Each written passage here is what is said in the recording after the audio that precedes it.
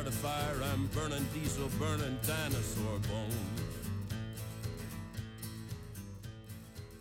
I'll take the river down to Stillwater and ride a pack. It's time for part 2 of our Clean Transportation Month mini-series. And today, we're shifting to the why behind the work of electrifying heavy-duty trucks. Pollution from trucks makes people sick, and it's critical to learn from the leaders working to stop the harm and break the trucking industry's dependency on fossil fuels. I'm your host, Jess Phoenix, and this is Science. This is Science!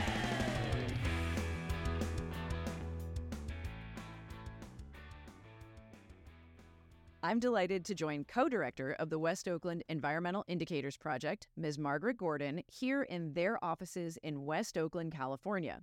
Ms. Margaret was one of the founders of the organization and has dedicated her life to working for just, equitable, and community-led solutions to the environmental and health issues that affect West Oakland so deeply. In addition, she was appointed by the mayor to the Oakland Port Commission and served for 5 years in that capacity, as well as on various EPA and state planning committees. Now, the Port of Oakland is the 5th busiest port in the United States. It's central to the shipping of goods throughout California and the western U.S.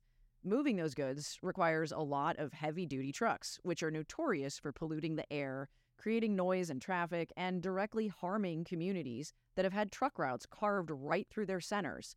Ms. Margaret, thank you so much for speaking with me today. And I was wondering if you could tell us a little bit about West Oakland. Thank you for having me. I appreciate this. I think that the word that's not being said here is the cumulative impact of having multiple transportation modes that impact West Oakland based on the Port of Oakland. There's the trucks, there are the trains, there's the ships and the cargo handling equipment that still are using fossil fuels.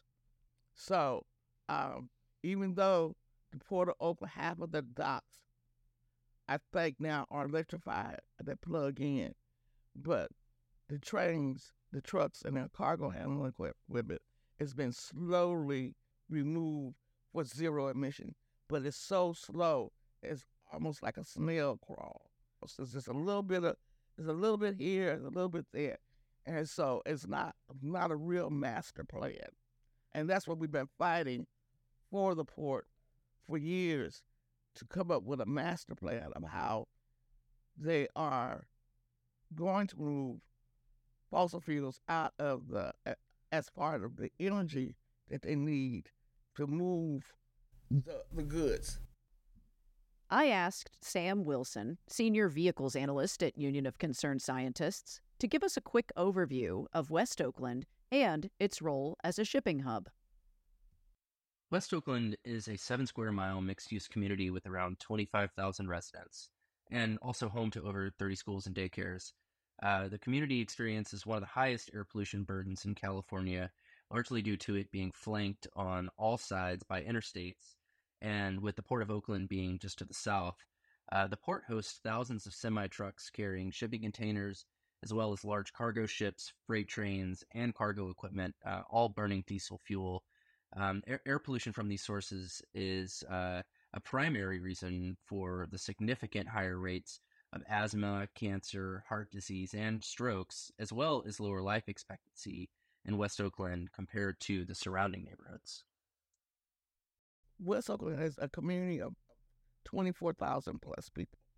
So you have almost a third of the community who are inundated 24/7 by traffic. Some of our communities are less than a block away from the freeway entrance and exits, and also the entrance and exits to where the trucks go in and out of the port. That is way too close. And I say I live next to a freeway in LA, so I sympathize with what happens with that pollution, that black soot that gets on everything when you're near shipping areas. Have you seen the health impacts on the community? Well, we know that 1 out of 5 children between the ages of 0 and 5 end up in emergency hospital for respiratory problems. I know that many of the elementary schools in the area, there's only about 5 of them, and child care centers, many children have their inhalers with their name on it, and the nurse's office or the teacher's office for children to use before they go outside and play and when they come back inside and play.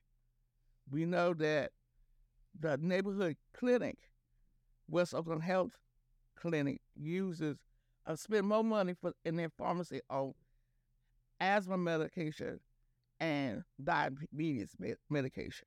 But also, I would like the audience to know one of the reasons why the name indicators is in our operational name, because we measure stuff. We have made it a primary and centralized issue to have the data, work from data and research as a focus to be able to address these issues. And we've been doing that from the beginning, and that was how I got involved, learning new ways of how to identify issues in this community when I moved here in 1992 with some young people and students at UC Berkeley, the Institute of Urban and Regional Development, and with the Pacific Institute, how to address these things in a much more transitional or transformative way that nobody else had done, by having evidence, having facts, being able to speak the language of the agencies, speak the language of the port-related businesses, being able to speak to the city, the feds, about these issues. So one of the things that has happened over the years, we have been able to apply ourselves and our work based on having that research and data. We don't do a project without the research and data. That actually is perfect, because I was going to ask you, how has science played a role in your fight? And you just answered that. Part of the thing is that asking the right question. That's exactly it. You got to know what to ask. Yes, because then nobody is coming to giving us that information. We have to have the right question. And then also, after we get the question, how do we transform that into some reform of public policy? Yeah, that is the pathway to making change. And that if we don't have, and it's hard, it's a job, it's hard work, and to be consistent and contributing and have a contribution to certain issues and concerns of a community. When you have that type of resources, tools, skills, investment, funding, it takes all that on not short-term, medium-term, and long-term. And that you have to have this balancing act at all times. West Oakland Environmental Indicators Project. So you work on different goals, and one of them's like getting these shipping companies to switch to electric trucks. And so who do you usually work with? I mean, port officials, government officials, shipping companies? All of them. All of them? We developed a methodology that was more inclusive of how we would partner, how we would coordinate and collaborate. So that's something different. And that's what the scientists, academia, consultants, engineers, anybody come through that door, that is our baseline. And also asking the right question. And also, why are you here? Because people come here for different expectations, and we want to be able to address the expectation as we see fit, as having the power of making change. It has to be collaborative, because you, living in the community, working here, know it best, and the scientists can help, but they don't know the community the way the people living here do. No, they don't. And universities and colleges are not really training planners, engineers, software people going in communication, people going into the sciences. When you want to work with community, you got to have a certain skill set. And it has been now for over 20 years. We have taken the time to develop a curriculum to give them those insights. I do a lot of traveling across the United States to emphasize that need for the those, especially in agencies, who not have had an introductory or orientation to what it is to work with an impacted community. We have developed a curriculum called Process for Solutions, whereas that we take baby steps with individuals or groups and walk them through how you are supposed to be engaging the community, the impacted community, and how do you conduct yourself. And if you don't know, don't make an assumption, because when you make an assumption, you're making an ass out yourself. So we don't want you to be assuming anything. Keep asking the question. So that's been our role to achieve all the things that we have done around public policy and make it change. Whereas that if you see on the walls of this room, you can see at the top is a gray, and then it get whiter as you come down. That's what in people's houses. That's what's inside this. That is particular matter. That's not dirt. Yep. Because no dirt can fly up that high. Because we don't open up these windows that often. HVAC systems have not been put in everybody's houses. Everybody does not have air conditioning. So we have to live with training people. Close your windows if you live close to the streets. Oof. And you have to keep your windows closed. But we are in the process of, through our AB 617 action plan, how do we have public policy that any housing that's built close to a stationary or mobile source facility, that indoor foot filtration must be added to that building. I wanted to know a bit more about what sort of goods move through the Port of Oakland and what makes it so important, since it's been the cause of so much harm to local communities. Here's Sam to fill us in. The Port of Oakland is among the 10 busiest ports in the United States, handling over 2 million containers annually. Oakland is the primary export hub for agricultural products coming out of California's Central Valley, like fruits, nuts, wine, and refrigerated meats, with most of it heading for Asia. Imports, on the other hand, tend to be more in the consumer products realm. Oakland is somewhat unique among American ports in that 90% of cargo entering and leaving the port does so by semi-truck rather than a freight train. The millions of drayage truck runs to and from the port annually is a significant contributor to the harmful air pollution and traffic in West Oakland neighborhood. What would zero-emission trucks do for the community? Well, first of all, we had identified block by block hyperlocal data to say what is happening block by block with trucks. So we had to go and get the data and the research together so we can talk area by area. Because the very air quality, nor the California Air Resources Board, nor the U.S. EPA, who deals with air, had that type of in-depth, on-the-ground research and data. Yeah, hyperlocal. So we worked with technical people who supported us and giving us that information. It was more innovative and being able to identify what is happening on each block where trucks are coming in and out. Yeah, exactly. You got to be able to make the case with data and say, look, we got it. This is what we need. Right. And also we have, as one of the things that we have created in our methodology, we own our own air. We're owning our own air. So we want to be able to be in the lead to talk about our air. Yeah. So our 86-1 project is called Owning Our Own Air. We have been able, because of that methodology of having the research and data, we have been able to have this place in environmental justice and with institutions and regulators, technical people, that when you come, you have to come like I said, the right question. And having a partner agreement. That is something else also. How money is going to be spent, who owns the information that you're gathering, who gets to present it, how it's going to be distributed, when it's going to be distributed. Even the stuff in the draft, we also have we put in the partner agreement.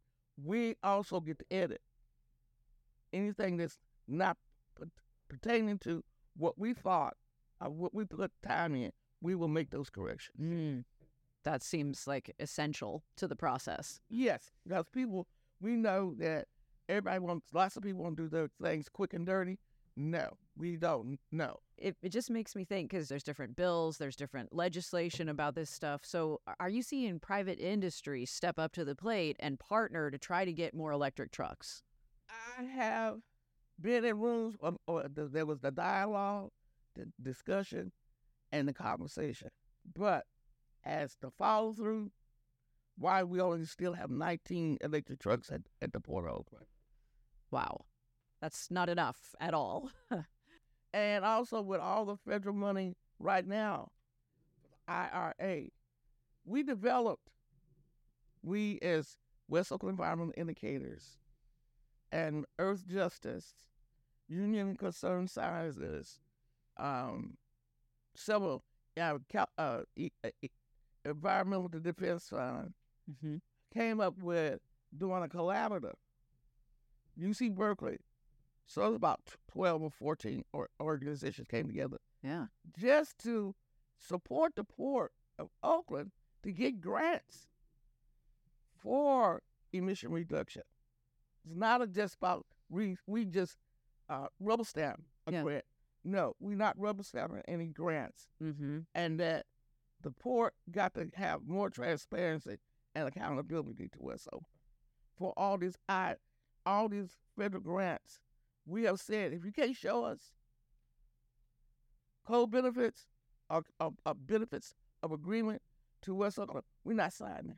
What I'm hearing is that they need to be, anything around solving these issues needs to be transparent, accountable, and actionable. Like, it actually has to happen. Yes. Otherwise, it's just fluff. And you can't ignore that, because, I mean, a lot of these problems come from the fact that there was intentional economic and racial discrimination with redlining and with let's put people near the undesirable areas, the people who don't have the voice. And so this is part of a huge effort to take the voice back, use data, and make things actually happen. Right.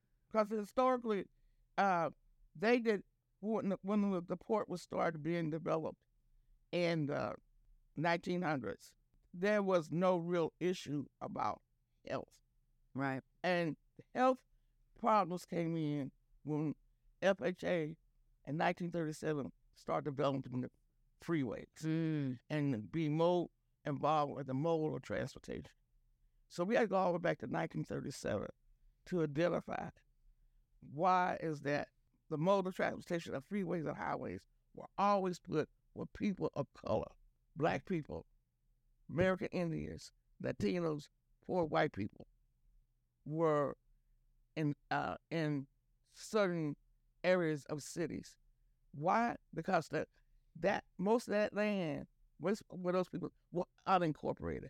If the land is unincorporated, it's cheap because it's no tax base. So one of the things that has came from that is that the tax base was created. Somebody made money off of putting these things in our communities. Yeah. But we work, live, play, and pray. And now get sick because of everything that's gone on. Right. So I wanted to ask you, when before the conversation that we're recording, you mentioned there was a few things you wanted to talk about because we have these mega ships, these ultra large vessels, and they want to bring those in to the Port of Oakland. Can you tell me about that? They were proposing to dredge the channel because when you come into the Port of Oakland's channel, you have to go in further as the channel go and turn around. All ships have to turn around to be able to go out back into the bay and also to the ocean.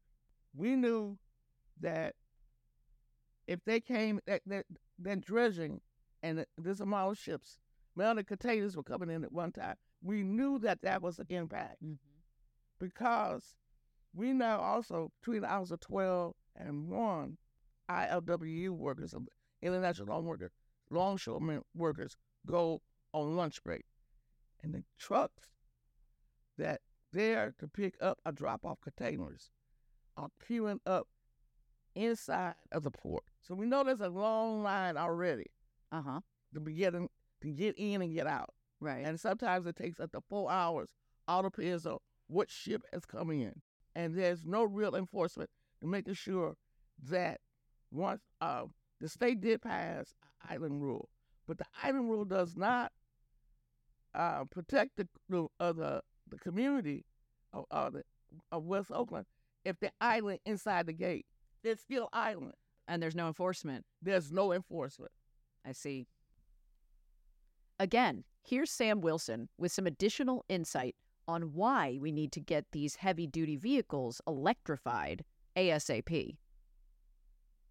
Heavy-duty trucks like semis, dump trucks, and box trucks are just about 1/10 of the vehicles on our roads and highways in the U.S., but they're responsible for around half of the smog-forming and lung-damaging pollution, as well as just under 1/3 of greenhouse gas emissions from automobiles. Electric trucks offer several benefits, including eliminating tailpipe pollution, reducing life cycle pollution by over 80% when powered by renewable energy, and significantly lower and more predictable fuel and maintenance costs for vehicle operators. If we got 19,000 containers coming in, what will we look like?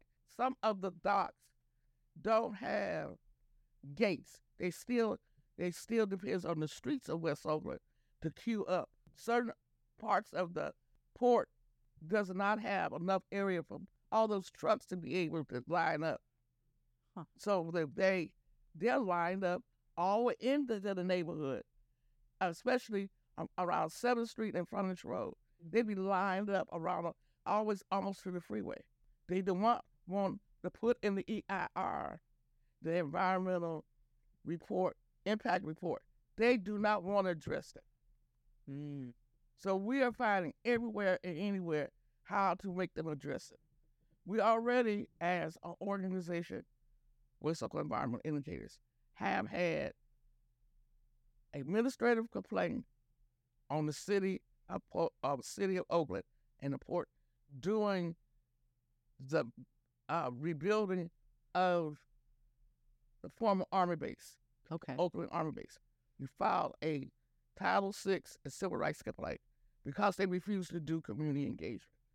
We might have to end up doing the same thing. And we also sued the port recently because they want to bring in this company from Canada who will bring the stuff in and make cement.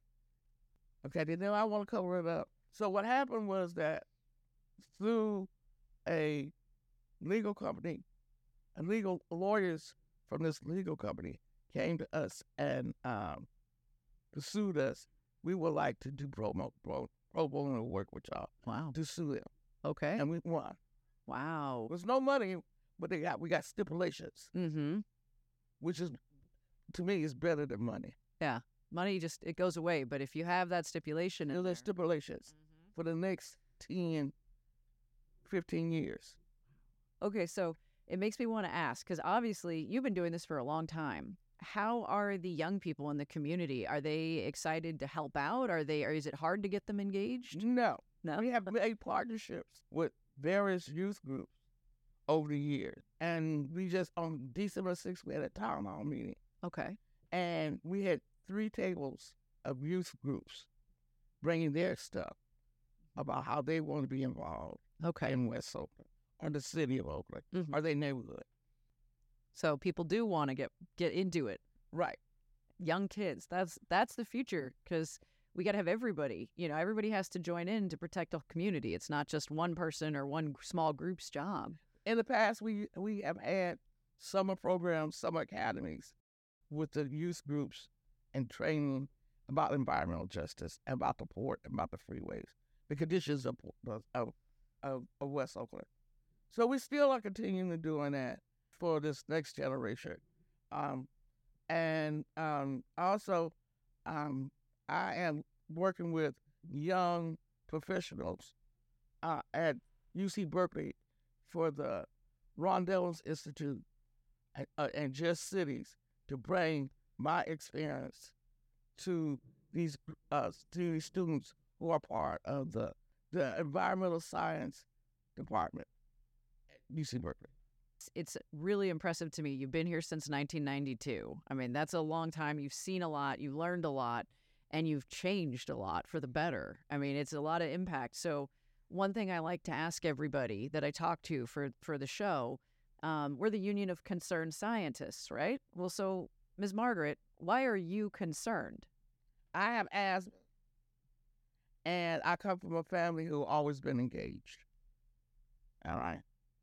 They have always been engaged at the church, social clubs. Somebody gets sick, somebody needs some housing, somebody needs a job. I had a family that always been engaged.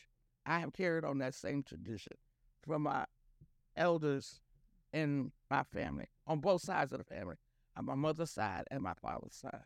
They have always been engaged. And with the era of civil rights and the development of African-American studies, with the era of having the Black Panthers, the era of the Great Strike, those things have contributed to me to be where I am right now. So I guess come from this family of people who stood up for the underdog and made complaints.